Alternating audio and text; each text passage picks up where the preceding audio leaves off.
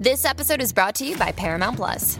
Get in, loser! Mean Girls is now streaming on Paramount Plus. Join Katie Heron as she meets the plastics in Tina Fey's new twist on the modern classic. Get ready for more of the rumors, backstabbing, and jokes you loved from the original movie with some fetch surprises. Rated PG-13. Wear pink and head to ParamountPlus.com to try it free.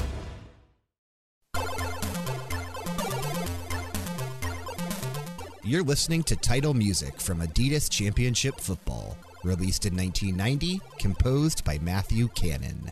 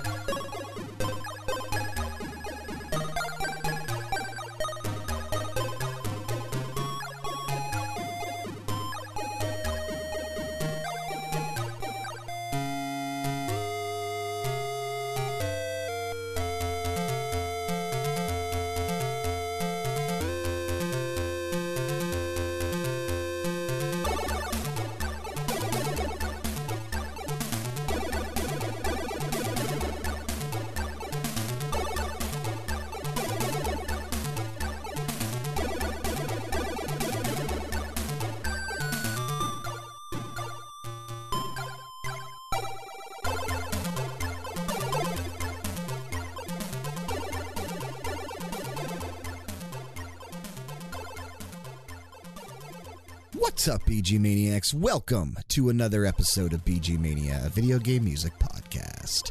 I, of course, am your host, Brian, and joining me on the show this week, he is the host of Very Good Music, a VGM podcast monthly. It's Bedroth. Welcome back to the show, Bedroth. Thanks very much for having me, man. Excited to be back. It is still monthly, right? Nothing's changed since last we talked? Yeah, that's still the plan. Monthly and maybe a surprise second episode for the month if I have time. We may, while we were recording our most recent episode, Chukapao reminded me that we're coming up on our 2-year anniversary at the end of February, so I may put something together for that. I don't know. It's, you know, sounds like it might be time for a 2-year anniversary. I don't know. We did one. I know. I remember. We did one. Yeah, we did one. I think I might be saving up for, I think later this year we're going to hit our 100th episode, so I think I might there you go. Save up for that one. That's a good one, too. Real quick, if you'd be so kind, head on over to Apple Podcast or whatever app that you've chosen to listen to us on and drop us a quick rating or interview on there if you'd be so kind. I already said that, but Bedroth, I will say as we sit down to do this episode, I smoked a lot before we hit record. So I may repeat myself a few times here, and apologies about that. But it does help us out in terms of our visibility and search results so that BG Mania continues to grow. And thank you all so much for the warm reception back with Persona 5 Strikers 2 weeks ago. The numbers were really strong for that episode, for the debut after a little bit of a brief hiatus, so I was pleased to see that, and I saw people talking about the episode, and it was nice, so... yeah, it was really nice to see. Yeah, that was a fun one. That was a good episode. I enjoyed putting that one together. Also, remember, we are on Patreon now, patreon.com/RPG era. You can head on over there, check out our tiers, see what we're doing, and if you feel inclined, you can toss us a couple dollars each month. It really does go a long way. But if not, just listening, that's awesome too. It really is. Special thanks to your podcaster. Oh yeah, absolutely. And special thanks to current executive producers, Zenku and Jexx. Those are two still executive. We did have Seb for a bit, and then we hired him, and then he stopped paying us. Yep. Because we're supposed to pay him at this point. Yeah, we're supposed to pay him at this point, and that's never going to happen. He knows that. Yeah, I was going to ask about that check that you said was in the mail, but, I decided to stop bugging you about it. Yeah, all I do is false promises, man. That's all I'm full of. False promises and weed smoke. There you go. That's pretty much it, man. Every time I exhale, it feels like smoke comes out of my lungs at this point. Can't even breathe normally anymore. Well, some of the songs that we're listening to tonight might not. I know. It might not hurt to have a little tokage beforehand. I know. I came prepared. Different flavor, for sure. Absolutely. And I'm really excited to do today's episode with you, Bedroth. We are focusing on music of the ZX Spectrum, which is coming up on its 40th anniversary in roughly 2 months. Yeah, like April 23rd. A little over 2 months, yeah. That's right, yeah. Or the ZX Spectrum, as Seth would probably call it. Yes. I was going to say, this is a primarily European British console there for a majority of its lifespan. The US did get a version in 83, and we did have several versions after that, but it was much more popular over there than it was here. For sure. Yeah, and like a lot of early consoles, this one, the Commodore, the PC-88, it was marketed more as a computer and less as like a gaming device or console. I think that terminology started to get more popular with the NES, and then especially when the Genesis and the SNES came onto the market. Is when I think we start seeing them referred to as consoles. But essentially, that's what they were. They were gaming machines, and first and foremost, and anything else that they did was kind of secondary by this time, I think. Yeah, absolutely. So our introduction to the ZX Spectrum on today's episode was your first track that you prepared for us, and what was that? That was the title theme to the Spectrum version of Adidas Championship Football, which was composed by Matthew Cannon. Such a good track, man. Yeah, it was nice and bouncy, upbeat, and just a really positive way, I think, to come into the show. And this was not early Spectrum music. The Spectrum, I think, had a pretty long lifespan. Yes, like 10, 11 years, something like that. And this was near maybe the early middle part of that. This is from 1990. And, okay, I think it was discontinued in 92. Oh, okay, gotcha. Okay, yeah, that's right. 92, it was early. 92. So this was near the end of its run. But Cannon had just gotten his first job at Ocean a couple of years before, and if VGMPF.com, the Video Game Music Preservation Foundation, if their info is correct, he was 17 when this game came out. So.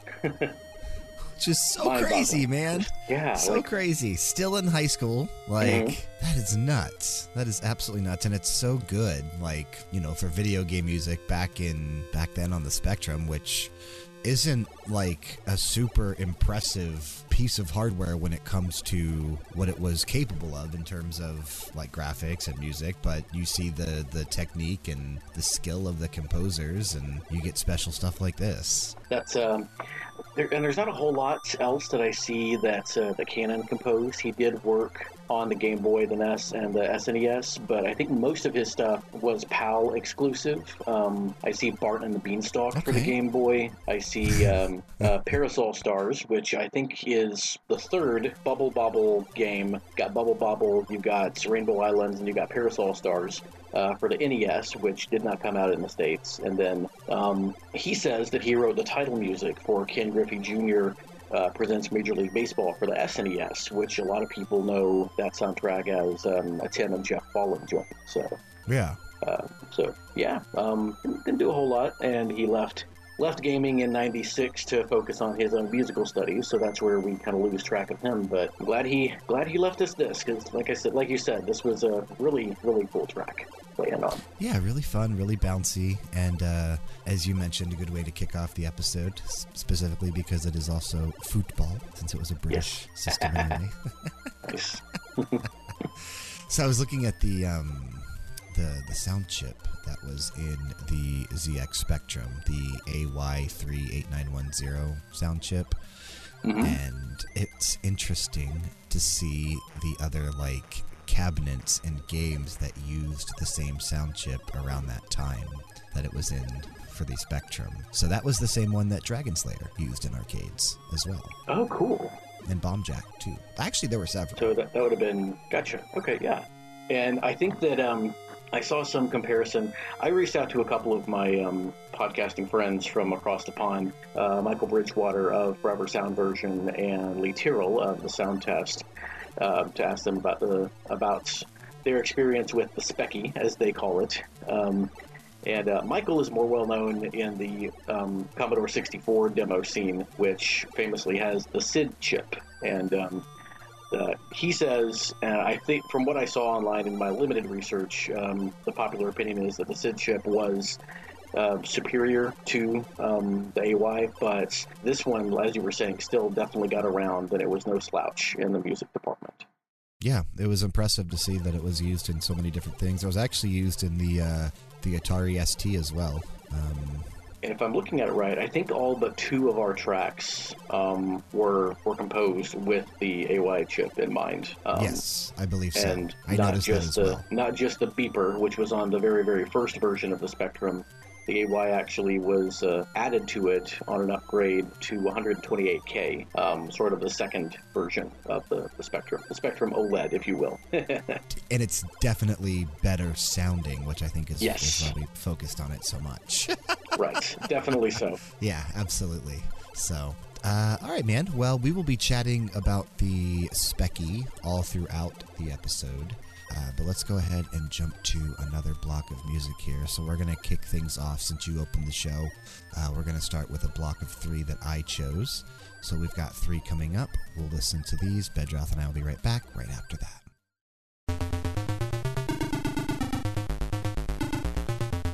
You're listening to title and in-game music from Cybernoid, released in 1987, composed by J. Dave Rogers.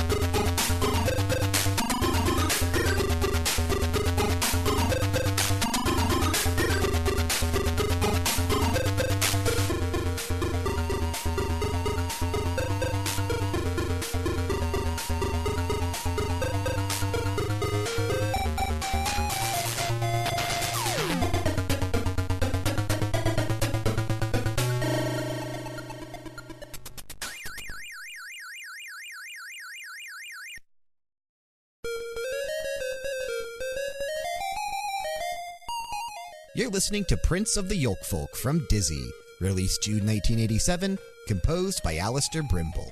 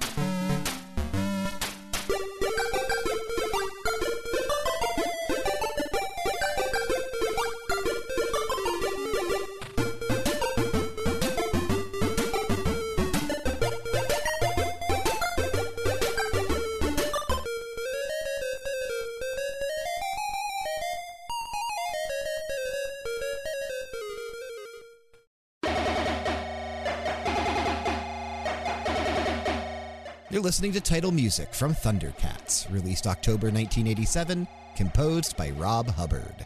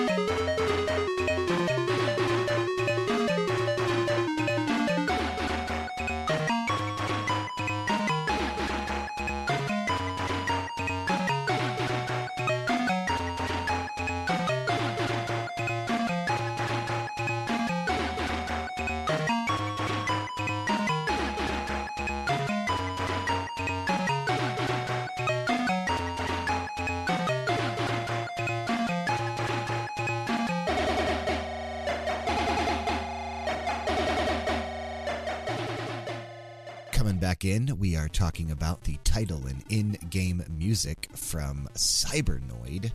This actually released sometime in 1987. That's all I was able to find on this one.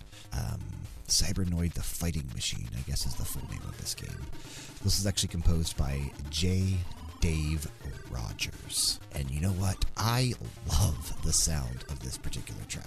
It is freaking cool, man. Yeah, it really was. A lot of fun. Nice and just I really like the panning on this one. I think the use of the stereo, and this was when the Spectrum added the extra sound hardware that came with the 128 upgrade.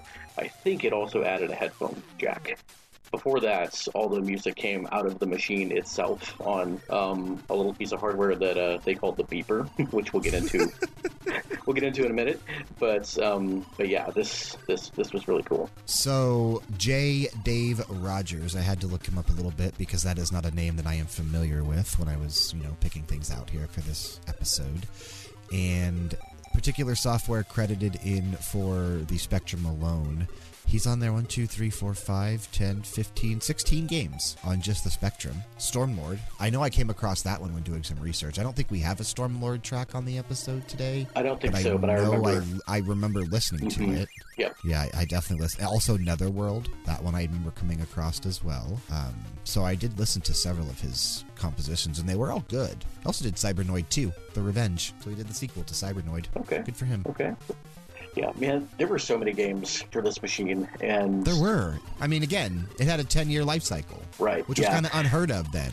And a lot of these composers stayed around for quite a few. I think there are several big names among Spectrum composers, but I think a lot of those... we're about to talk about one, yeah. I think a lot of those, it's because they branched out into other systems as well. But then for every one of those, you probably have 5 or 6 of these, like the composer for this one, who J. Dave Rogers, who I will not remember after this episode. I'm sorry, unfortunately. Yeah, I mean, and Matthew Cannon from our play-in track, same thing. It's like that's pretty much all they did, and so you know what? I might I'm not going to remember him either. I was going to say maybe I would remember him because of Cannon and D, but it's not going to happen.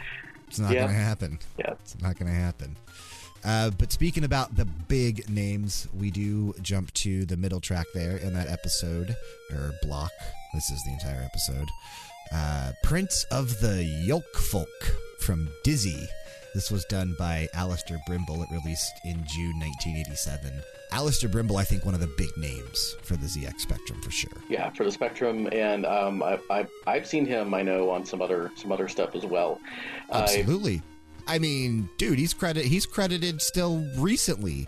Like, he just did work for Overload back in 2018.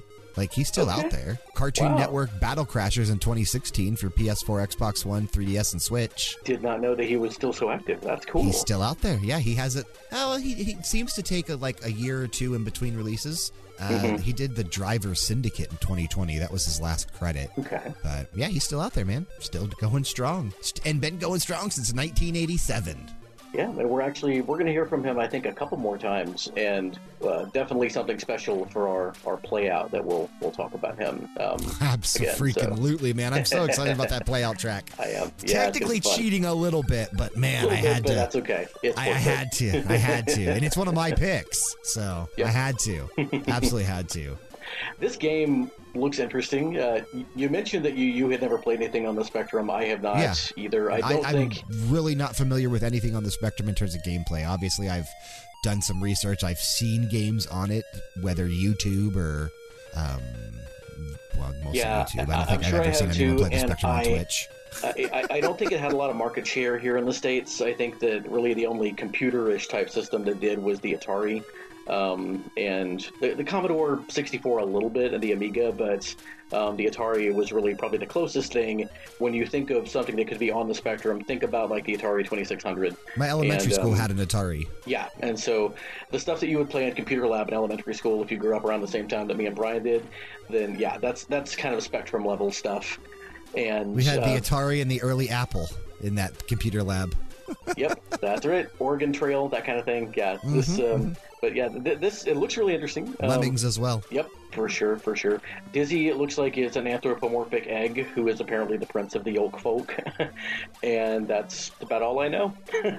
And you mentioned while listening to it, and obviously easy to pick up on, but I love the like the medieval kind of bounciness to it that it has as well. Yeah, the melody here is really good. Brimble is really great at those. Like, I think his music is the happiest sounding on the Spectrum. I've actually got something by him coming up soon as well. So, and it's got that same sort of flavor to it. I'm excited to talk about that and get to it. And what's nice is I don't think for this episode, because we kind of narrowed things down the day we're recording it, actually. I'm not listened to all of yours yet, and you've not listened to all of mine yet. That's right. And that was a particular pleasure for you as we moved to the last track there in my block, the title music from Thundercats. You had not got to hear that before. I had not, and man, it was good. Yeah, it was amazing. Released in October 1987, composed by Rob Hubbard. And man, I think this might be my favorite track that I submitted for this episode today. This is incredible. This is something special. And Rob Hubbard, another big name. I don't know how active he is anymore, but a lot of these guys, Rob Hubbard, and we'll hear about later, Alberto Gonzalez, were really big on the Game Boy. Man. And Jonathan Dunn as well, another big name in the Spectrum scene. And a lot of this music sounds similar to me to music from the Game Boy that I really got familiar with because of guys like Gonzalez, and it definitely has that Western flair to it. All these composers, of course, are British or European, and so you have a really different flavor than you would have had on something like the PC-88, which was a Japanese computer. So it had that sort of similar sound that you would get in the early NES music, and I really like it. I like this kind of stuff. So. Yeah, absolutely. So I looked, Rob Hubbard, not really that active anymore. He did do something for the 2014 documentary From Bedrooms to Billions. By British filmmakers Anthony and Nicola Caulfield that, talks about the British video game industry from 1979 to present day. So he was involved with that. Yeah, I talked about that back on my episode about Ben Daglish with Lee. Nice. He was also involved on Bedrooms to Mm-hmm. Billions.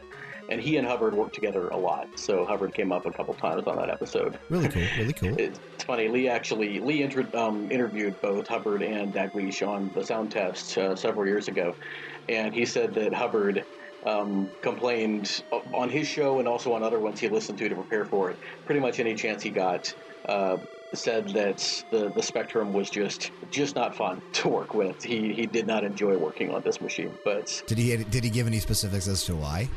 He didn't. He just I think if you look up any Rob Hubbard interviews, Lee just said that he absolutely hated it and always disses it in his interviews. So, I mean, go check out the one with the sound test, on the sound test that Lee interviewed him with, and I know it's going to come up there.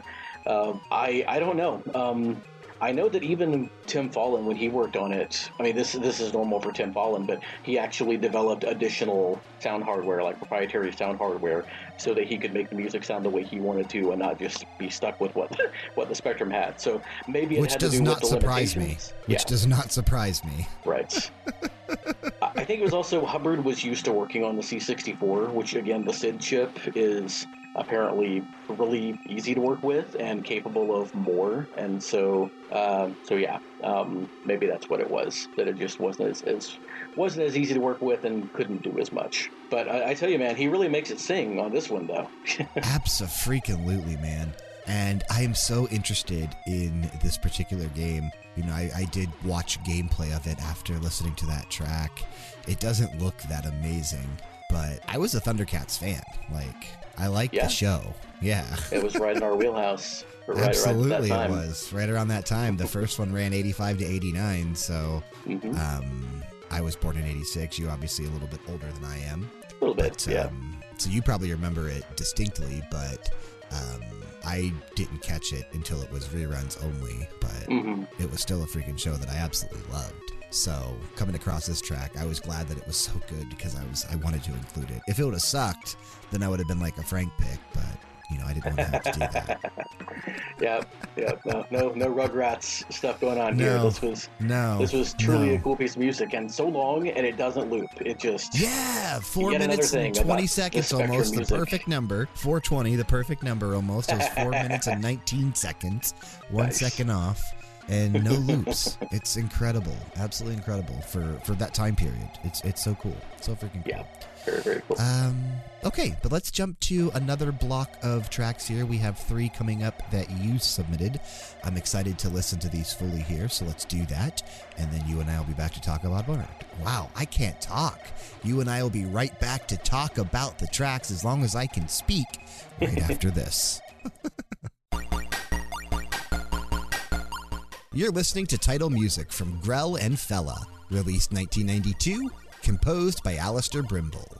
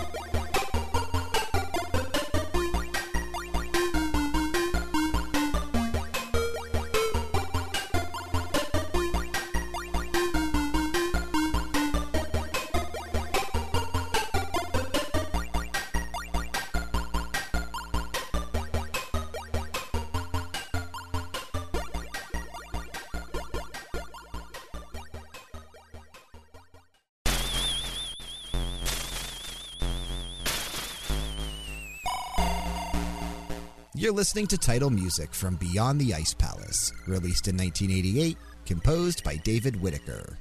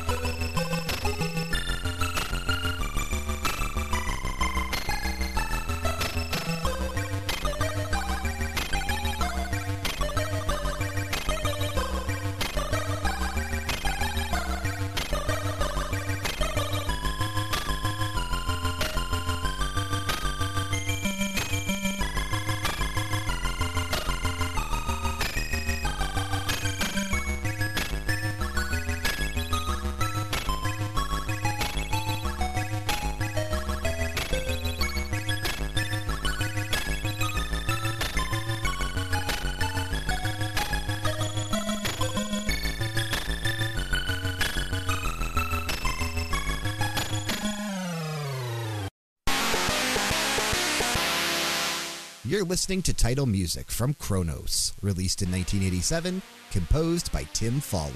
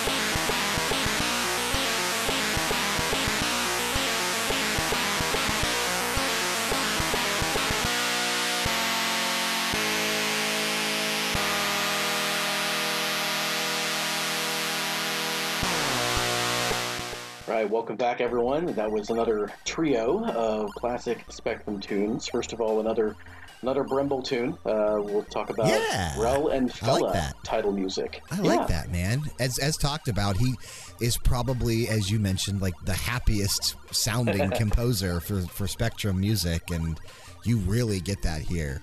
Yeah. And I love the artwork of this particular game. Is this like a fairy? Really fun. Yeah, this it's like a fairy and some goblins or something. Yeah, definitely. Yeah, another kind of fantasy aesthetic. Berries, maybe? I don't know if they're eating berries or not, but one's got a fork. Yep. I don't know, though. It just looks like a fun, happy little tune. And now that you're talking about them eating berries, it reminds me a little of the Gummy Bears on Disney way back in the day. Oh, okay. It looks like a side-scrolling platforming-ish type of game, potentially. 2D side-scrolling platformer. Yeah, definitely. Okay. And you said this was I'm looking at screenshots here. Yeah, this was a 1992 release, so this was the final year of the Spectrum here. Gotcha. So it's definitely a lot more colorful than some of the early stuff we saw, and I think Alistair Brimble had, by this point, mastered what he could do on the Spectrum, so this is a good track to showcase some of that later stuff of the Spectrum. Yeah, that kind of thing is really cool. When I did my focuses on composers last fall, hearing them like at the beginning of a console and then the end of a console was really kind of cool. We moved from this to another just giant in the Spectrum scene, who we actually only have one track from, but David Whittaker. And what a track, though, man. This might be one of my favorite tracks on the episode. It's up there with my Thundercats pick for sure now. It's so good. And again, like the Hubbard track, the Thundercats track, it goes on for so long, but it just keeps changing and adding and building. Beyond the Ice Palace title music. and you get that icy feel, and it just the ability to manipulate volume on the Spectrum was not easy, and so the fact that he was able to like fade out and go up and down was really, really cool. The way that Lee put it, even with the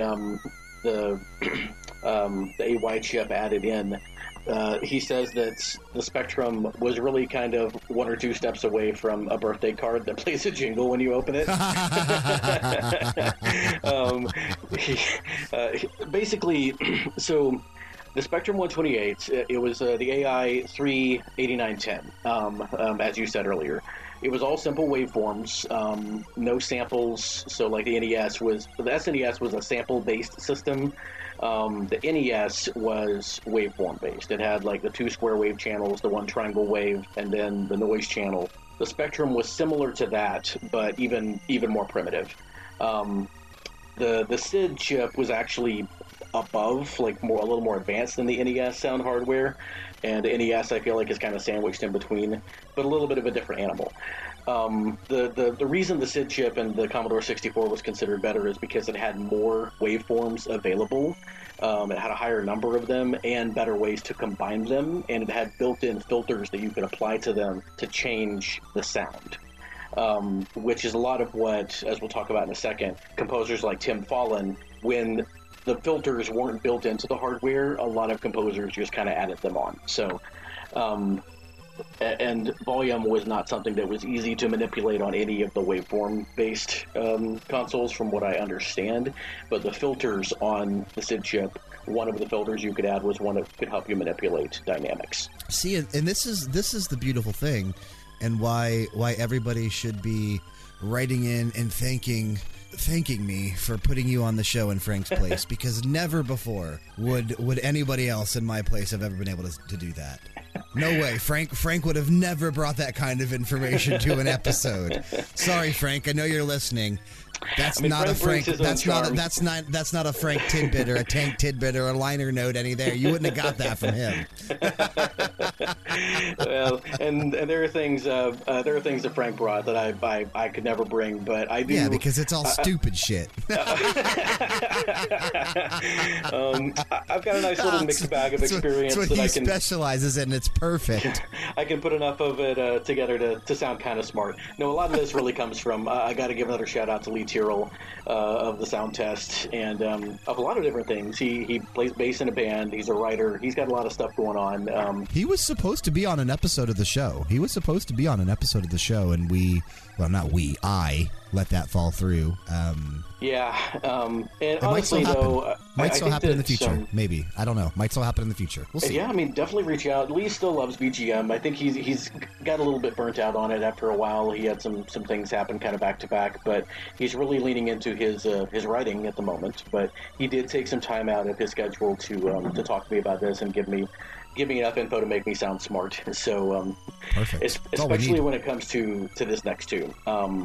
What a different sounding piece of music, and you'll tell us why. Yes. So, Tim Follin is a legend in video game music. I don't have to sell how amazing Tim Follin is. No, we've played a crap ton of his music on the show before. Yeah, he's amazing. And so I felt comfortable showcasing a piece of Follin's that was technologically inferior to everything else on the playlist, because I knew that he would still make it sound as good as he could. This next one was the title music from Chronos, 1987 title from the Radial Tubes, or that was the developer. The publisher was Insight Studios. Talk about that again in a second. Okay. And Chronos is, I don't know anything about the game itself at all, but this was from the ZX Spectrum before it had the advancement with the AY chip. So this is just the beeper. This is actually, it's not even a speaker, it's just a piece of hardware that can emit different types of chirps on the system itself. It's one channel, so like again, the NES had 3 sound channels and then a noise channel. The beeper was one channel that could play up to, where is it? I've got my notes here. One channel with 10 octaves. So, of course, anybody who has a piano, an octave is a set of 8 notes. and so it could play up to 10 octaves, so a little more than your average piano, but one channel, so one sound at a time on the basic hardware. And I don't know the details. I don't think anybody really does because it was a long time ago and it's proprietary. But Fallen developed. So his big brother, Mike. I keep calling him Mark. Mike Fallen. The Fallens are a musical family. Of course, Tim and Jeff composed a lot of stuff together. Mike, their big brother, was the one who first got a job at Insight and got them into game development and sound development. And this was so he got him the job at Insight, and this was one of his first games, Chronos. And Tim Fallen was 15 when he composed this, which is mind blowing. It is. It's mind blowing. Not only that, he composed it, but we were talking about 17 years earlier, and now we're down to 15. If we get down to 13 later, something's wrong, Bedroth. Something's right? Wrong. Yeah. And he developed some kind of hardware that would enable him to apply filters to this music so that he could play more than just one thing at a time and could add on noise like that static that he is somehow able to manipulate into something that sounds like percussion while he still has something that sounds like a melody going on. I really like the way that Lee put it in our chat. He says, it sounds gnarly as hell, but it's part of the appeal. It does. It sounds very raw. It does. Yeah. It sounds very raw. It really is something approaching witchcraft, what he was able to do. I mean, everybody has heard the Silver Surfer tune from the NES and the Pictionary theme from the NES. This is like that level of, I don't know how he did it on this console, because you should not be able to make it sound like this. And Fallen had some fantastic stuff on the Spectrum, like really, really, really great stuff. But I wanted to showcase this weird instrument and also showcase what Fallen was able to do with it. It's really cool. Absolutely. Really cool. Chronos looks like it is a shmup almost, a side-scrolling shooter.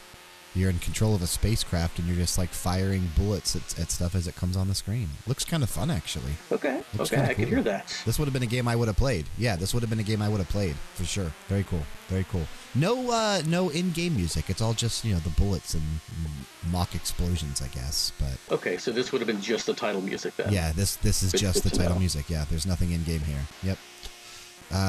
Cool. Very cool. And that is the only track we're going to have that's like that today, I think. Everything else, we're going back to the 128, which had the better sounding stuff. So, really cool. Well, I don't know. Do you have another one in your next block? Or are they all 128 as well? Yeah, everything is with the AY chip. So it's from the 128 upgrade. Perfect, yeah. So all mine are as well. Okay. Very cool. Very cool. Well, that was a nice little break and a nice little perfect halfway point to the episode to talk about that. But let's go ahead and jump to another block of 3. I'm excited to get to this block. I have some fun ones in this one. These are my next 3. We'll talk about these after we listen to them. Enjoy. We'll be right back.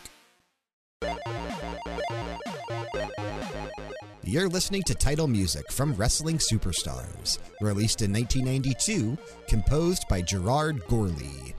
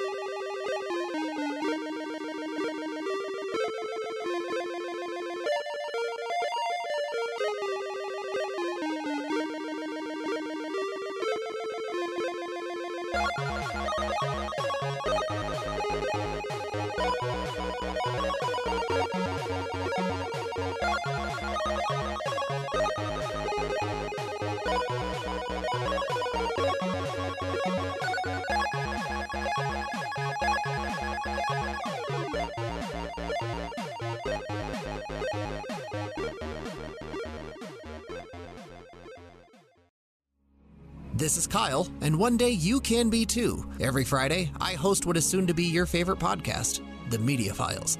Me and one of my best friends talk about pop culture happenings so that you don't look like an uncultured swine during those boring water cooler conversations.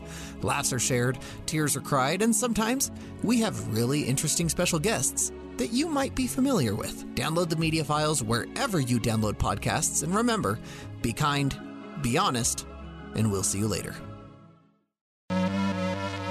You're listening to title music from The Real Ghostbusters, released in 1989, composed by John May or John White.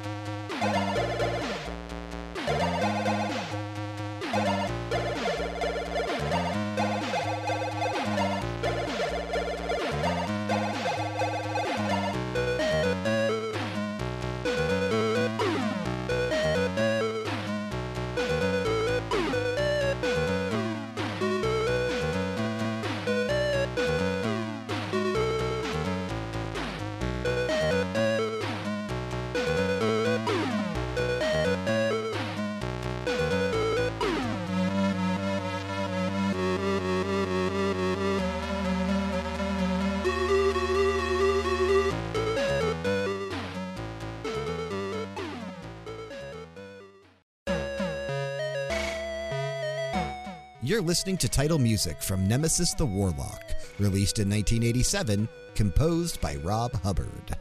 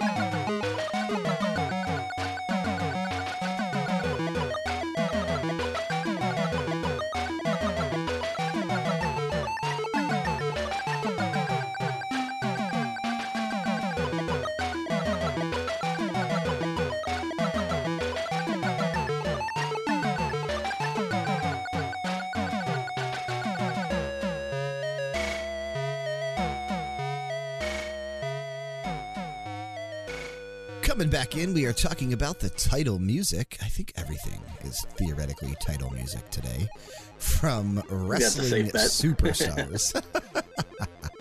Had to get a wrestling track in on here to show some love to the industry and also give a plug to Blood and Destroyers, an all-elite wrestling podcast that uploads every Monday. You should go check it out if you're a fan of AEW or wrestling. Absolutely. Myself and Sev, who guest starred on this week's Max Level podcast. Go check that out as well. How about that? 2 plugs in 1. How about that? My aunt last year got my dad into WWE. Dad's never really been a big wrestling fan, but she got him into it. And wrong promotion. Last week while I was down, I said, so if you want another night of wrestling at the house, you've got TBS. You should check out AEW Dynamite on Wednesdays. Yes. So I think I'm going to get him into it. We'll see. Oh, it's so much better. He'll never go back to WWE after he checks one episode of Dynamite out. It's so much better. But Wrestling Superstars here, not really a good game from the quick research that I did on this after finding this particular track in game. I was glad to find it because I did like the track, right? It's a fun track. It's super kind of happy and fun. I guess fun is just the best way to describe it. By a composer that, again, we've not mentioned before on the show and likely never will again, Gerard Gorley.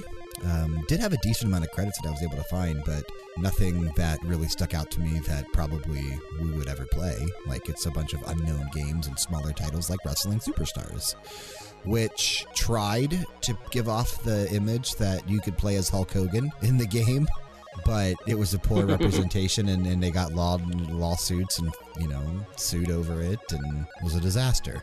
Unfortunate. Poor Codemasters. Yeah, I mean, the track is pretty cool. Good though. Nice, solid, decent track. Fun. Nice melody. I like it a lot. It's fun. Unfortunately, the game was not though. That happens sometimes. That happens. Happens a lot actually, but is what it is. I also was pleased to find the middle track in that block, the title music from The Real Ghostbusters, which released in 1989. And, Bedroth and I did some extensive research, and apparently people have been doing research for a very long time, trying to figure out who actually did the music for The Real Ghostbusters, but unfortunately that information has been theoretically lost to time. We do have 2 names, 2 guys responsible for the programming and the development of the game, John May and John White. One of them may have been responsible for just doing the sound coding here because, as you mentioned while we were listening to it, it theoretically is just the Ray Parker Jr. theme, but there is a bit of originality kind of in the middle as well. Yeah, it's a really cool adaptation, and I don't remember where I've heard it before, and I don't even know if it was this version, but there was a podcast a while back that played like different versions of the same tunes on different systems, and of course on any Ghostbusters game you're going to hear this, and that would be interesting to hear, like how all the different systems adapted it. But whoever did this one did a pretty cool job. I liked it. Yeah, for Spectrum, really for 1989, when we really didn't, and I don't know how this game played. Again, we have no familiarity with really any of the games, but from what little of what I read, it played better than just I was going to say, the NES version sucked. I mean, that was awful. So anything was better than that. At least I would assume so. But we really got this cool sounding version of the main theme to Ghostbusters, and I dug it a lot. I thought this was really cool, but not as cool as my last track in that block. We're going back to Rob Hubbard. We're going back to something lengthy. We got 4.5 minutes almost of the title music from Nemesis the Warlock. This released in 1987, and man, Rob Hubbard just kills it. He just freaking kills it. This is so cool, dark, eerie. I love it, man. It's so cool sounding. Yeah, this really cool. It starts out kind of like the first part of that Ice Palace theme I played by David Whittaker. A little bit, the darkness. But it really it definitely has its own sound. And Hubbard, again, just on this system that he apparently didn't like very much, really making that sound chip sing. He understood it, at least. He hated it. He did. But he understood it. He knew how to make it do what he wanted it to do. So absolutely. And the game looks kind of rough. I did look up a long play of this one when I was doing my research. Graphically, it doesn't look that impressive, and gameplay-wise, it's not super amazing as well. may have been fun back in the day, right? Because, limitations and all, and comparing it to stuff now is not fair. But yeah. I mean, when we were looking at, it's interesting you say that, actually. We'll talk about that next. But looking at when we were listening to all this music for the episode, on so many of the YouTube comments for all the ones I listened to, so many people were saying, yeah, the music was really the best part. The game is garbage. Right. And I mean, looking back, like, people from our generation that would have played these games for the first time when they were relevant probably didn't think they sucked. They probably thought they were the most amazing freaking thing in the world because they'd never seen anything like this before. Yeah. Now I we've been remember, spoiled. like, Ski Free and with the Crazy Yeti and stuff like Number Munchers on the Apple computers. I mean, those were not groundbreaking games, but at the time they blew our minds. Absolutely, like you said. They did. Yeah. So, it is tough. It's tough for people that didn't grow up playing these games to go back and play them. Like, that's actually why I tend not to go back and play older games that often, because we do get spoiled by the modern stuff. Yep. And unless it's a true classic that, like Link to the Past or something that I know I can go back and play to without any issues, going back and playing something older, most of the time it just doesn't appeal to me. So I don't do it that often. It's very rare. Very rare. But I love this track. I absolutely do. And it doesn't loop, again, as we talk about with some of these. It's so impressive that you get this lengthy 4+ minute track on something like the ZX Spectrum that is all originality, no looping of anything like that. And we played a decent amount that had that too. Like, there were some that looped, but we played a decent amount that didn't. Yeah, which is kind of cool. Most notably the Hubbard tunes and that David Whittaker tune, the really long ones. And if I'm not mistaken, I think that at least one in my next block is gonna have that as well. Ooh, well, I'm excited. So since you teased it, we may as well jump to it. Let's go ahead and get to that final block on today's episode, where we've been kind of celebrating and looking at the music of the ZX Spectrum as it approaches its 40th anniversary, which is just mind-blowing in general, that we're starting to approach 40th anniversary for things that we grew up with. That really does suck. Yeah. I mean, let's not get too ahead of ourselves. I still haven't celebrated my 40th anniversary yet, so not yet. this is older than us, but you know what? We're getting there. It's going to be later this year. There. So. We're freaking getting there, man. It's unfortunate. But you've got 3 tracks here. I am excited to listen to these. Let's check these out, and we'll be back to close this episode out right after doing so. You're listening to Desert from Soca Band Perfect, unreleased in 1991, composed by Alberto Jose Gonzalez.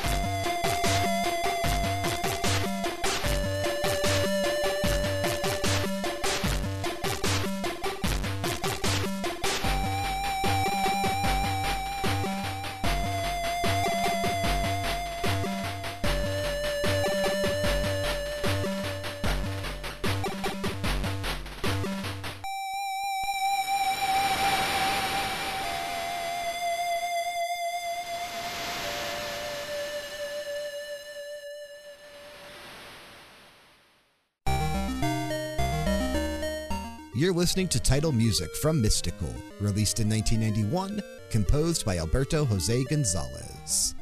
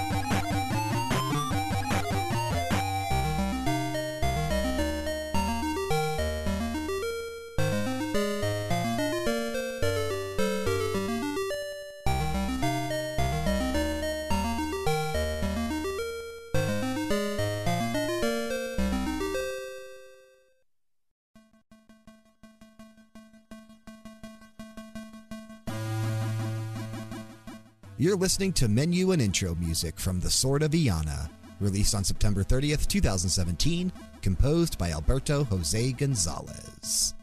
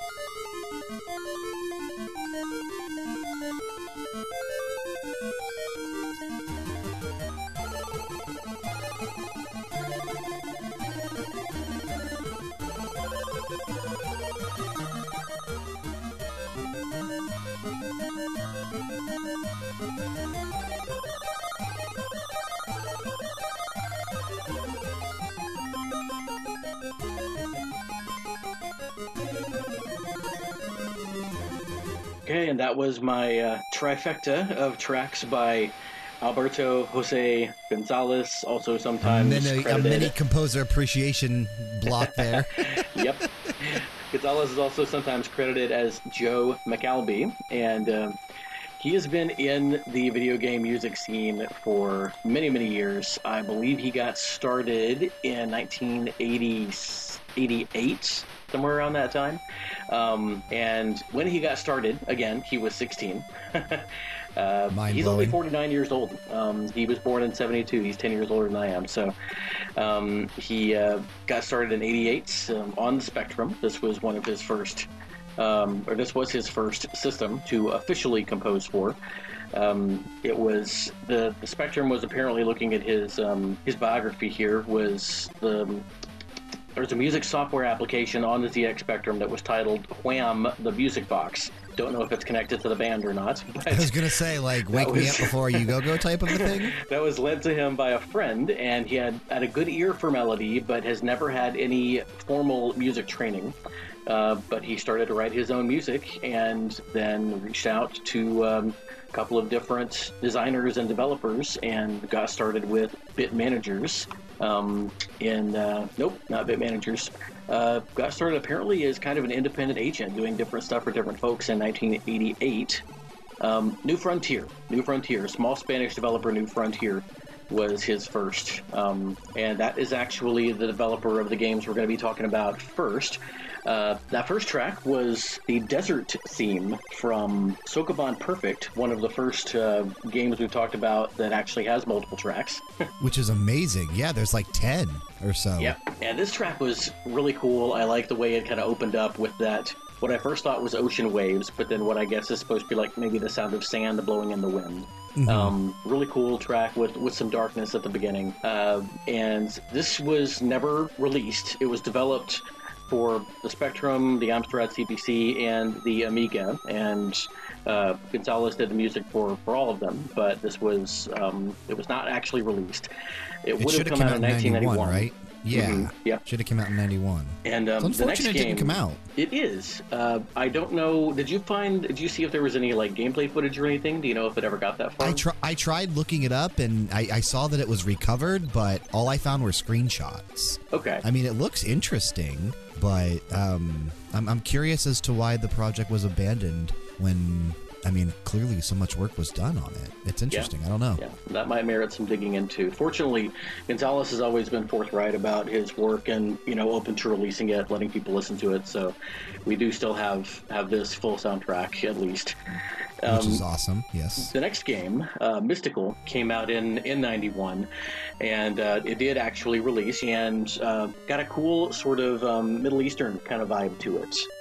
But still that bouncy sort of Gonzalez, flair that you're used to on a lot of his Game Boy and Game Boy Color soundtracks, where I think he really shines. But if you listen to some of that stuff, you definitely hear, now that you hear some of the stuff he does on the Spectrum, you hear how much his early work on this system affected all of his later work. But this was really cool. What Mystical kind of reminds me of most, because there are looking at the artwork for the game, it's a character holding what appears to be a flare of some sort surrounded by these barrels. Yep. When you watch the game, you're playing a character that kind of resembles Uncle Fester from the Addams Family and Fester's Quest. And he's got a gun, and he's shooting 3 to 5 bullets, depending on if you get power-ups or whatever.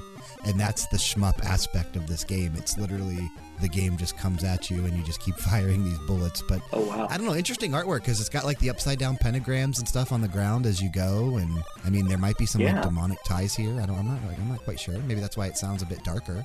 I don't know. Yeah, maybe so.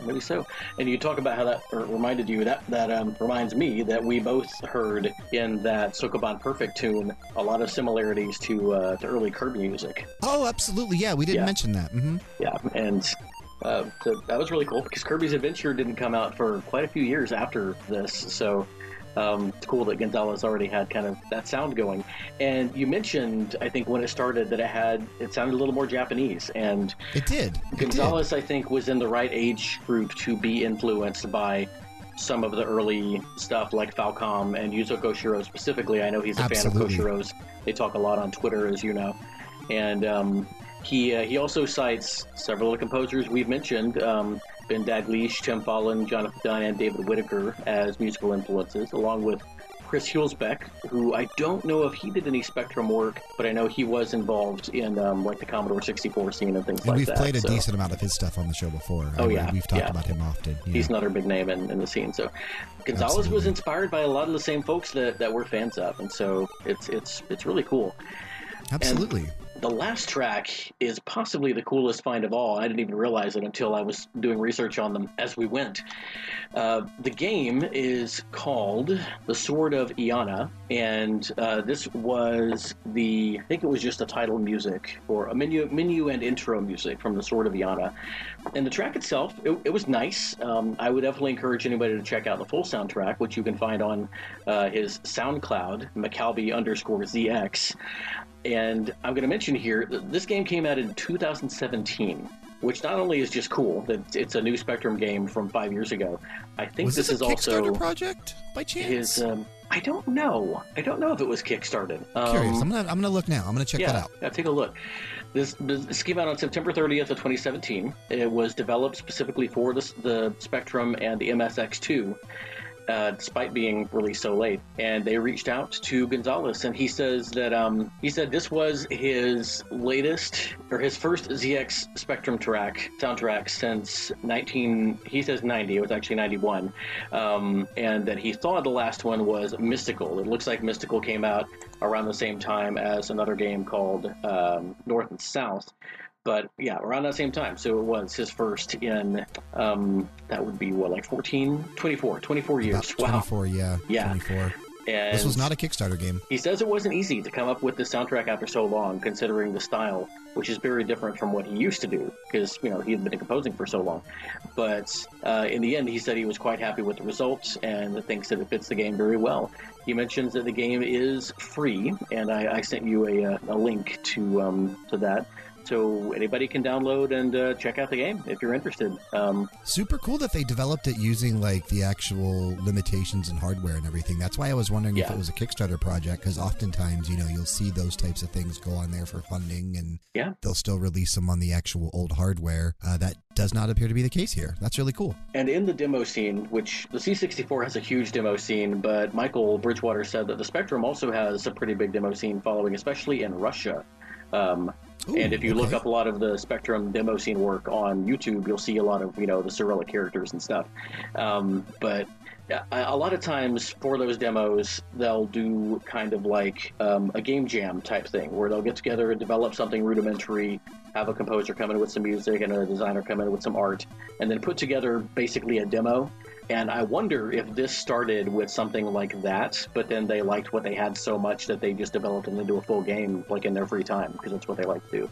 I don't think it's that expensive to develop things for these systems, since they're computer hardware and not proprietary like console hardware. Right.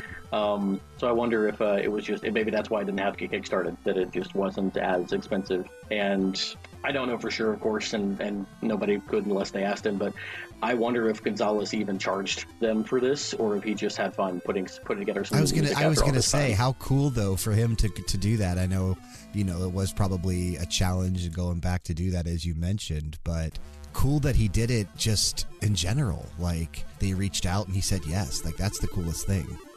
So And cool. another interesting thing, he mentions here, he composed a very long soundtrack. This would have been Sokoban, but the game wasn't released. He doesn't say why, but he mentions that he composed that during military service in 1991. So that would have been around the time of the Gulf War. So maybe he was in the Spanish military around that time and still composing music. Which is mind-blowing in general. That's so freaking cool, man. I would love to do a deep dive on Gonzalez sometime. If it's not obvious, since I played 3 of his tracks on this episode, I love Gonzalez's work so much, and he's a really, really interesting character. So. Well, he is on my list to do a deep dive at some point. So We will definitely get around to it eventually. Yeah. Who knows? Maybe we'll actually... You missed the Naoki Kodaka episode one. So I did. At least you'll be here for that one. Yeah, maybe we'll actually get to reach out to him. He's kind of an elusive fellow when it comes to interviews. So yeah, kind of a golden goose, I guess. But yeah, that'd be fun. Even just to sit down for like 5 or 10 minutes just to gush. That'd be fun, especially for you. Oh yeah, it would. Man, that would be so cool. I would geek out. Oh man, well, this is a fun episode. I'm glad we did this. I'm glad we actually spent time over the last 2 weeks. Like, I mean, you specifically, you had like 100 tracks in our shared playlist together. Oh, it wasn't. It was like 50.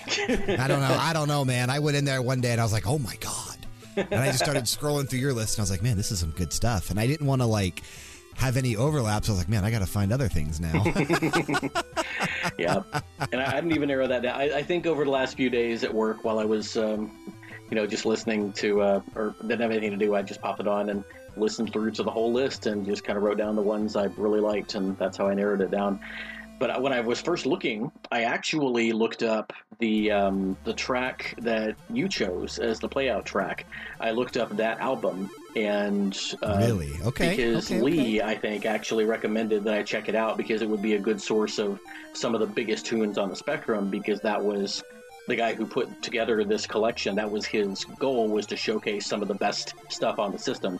And so I went there first and found the original tracks from it, and that just led me down the rabbit hole, and I just kept adding stuff I heard that I liked the first few seconds of, and then narrowed it down. So it was fun. This was that's a cool way to do it. Cool way to do it. I really enjoy exploring sides of this scene that I don't really know as well, and this was the first time in a long time that I really got to dig into something I just had no idea about before. So thank you for the opportunity. Absolutely, man. And since you mentioned it, let's go ahead and talk a little bit about the closeout track, because it is technically different. It is breaking theoretically 2 rules here. One, we have theoretically played this track before, but we've played a different version of it. But also, this isn't just ZX Spectrum music. Yeah, this particular arrangement is not from a video game, so it's... Right. It was composed initially by Jonathan Dunn, which I'm glad we did get something on here by Jonathan Dunn. I do love Jonathan Dunn. Absolutely. His work is incredible. Obviously, the RoboCop track from the Game Boy version, which we have played before. I mean, still to this day, when I listen to it, I cry. Like, that track is... It's so emotional. It may be Dunn's most famous track, and the Game Boy version is the one that everybody knows, for sure. Absolutely, absolutely.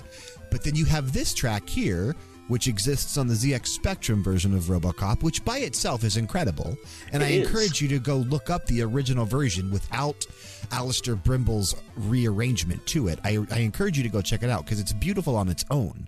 I actually, after listening to them back to back, I think this may be a hot take for some people. I think the Spectrum version is better than the Game Boy version. It's a little faster, but I think the sound is a little bit cleaner. So maybe it's just it is crisper, yes. Maybe it's just kind of like Bon Jovi's "Living on a Prayer" and then "Prayer 97," where it just like depends on which flavor you want. Okay. I like the analogy because I am a Bon Jovi fan, and nobody else at RPG Era is. I think Dan. Yeah. Dan is also a Bon Jovi fan. Yeah, Dan is also a Jovi fan, but Kyle and Frank hate Bon Jovi with a passion. Well, nobody's perfect. But yeah, you already mentioned this whole album. It's so cool. Specifically, you were talking to me about it, and I need to actually go listen to the full album.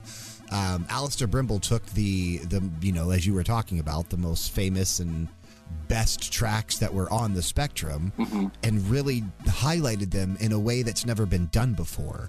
And in doing so, with this particular title music from RoboCop, he made something special, man. Like, especially when we get to the end of the track, and that's why this is the closeout, because it technically is different, and we have played it before.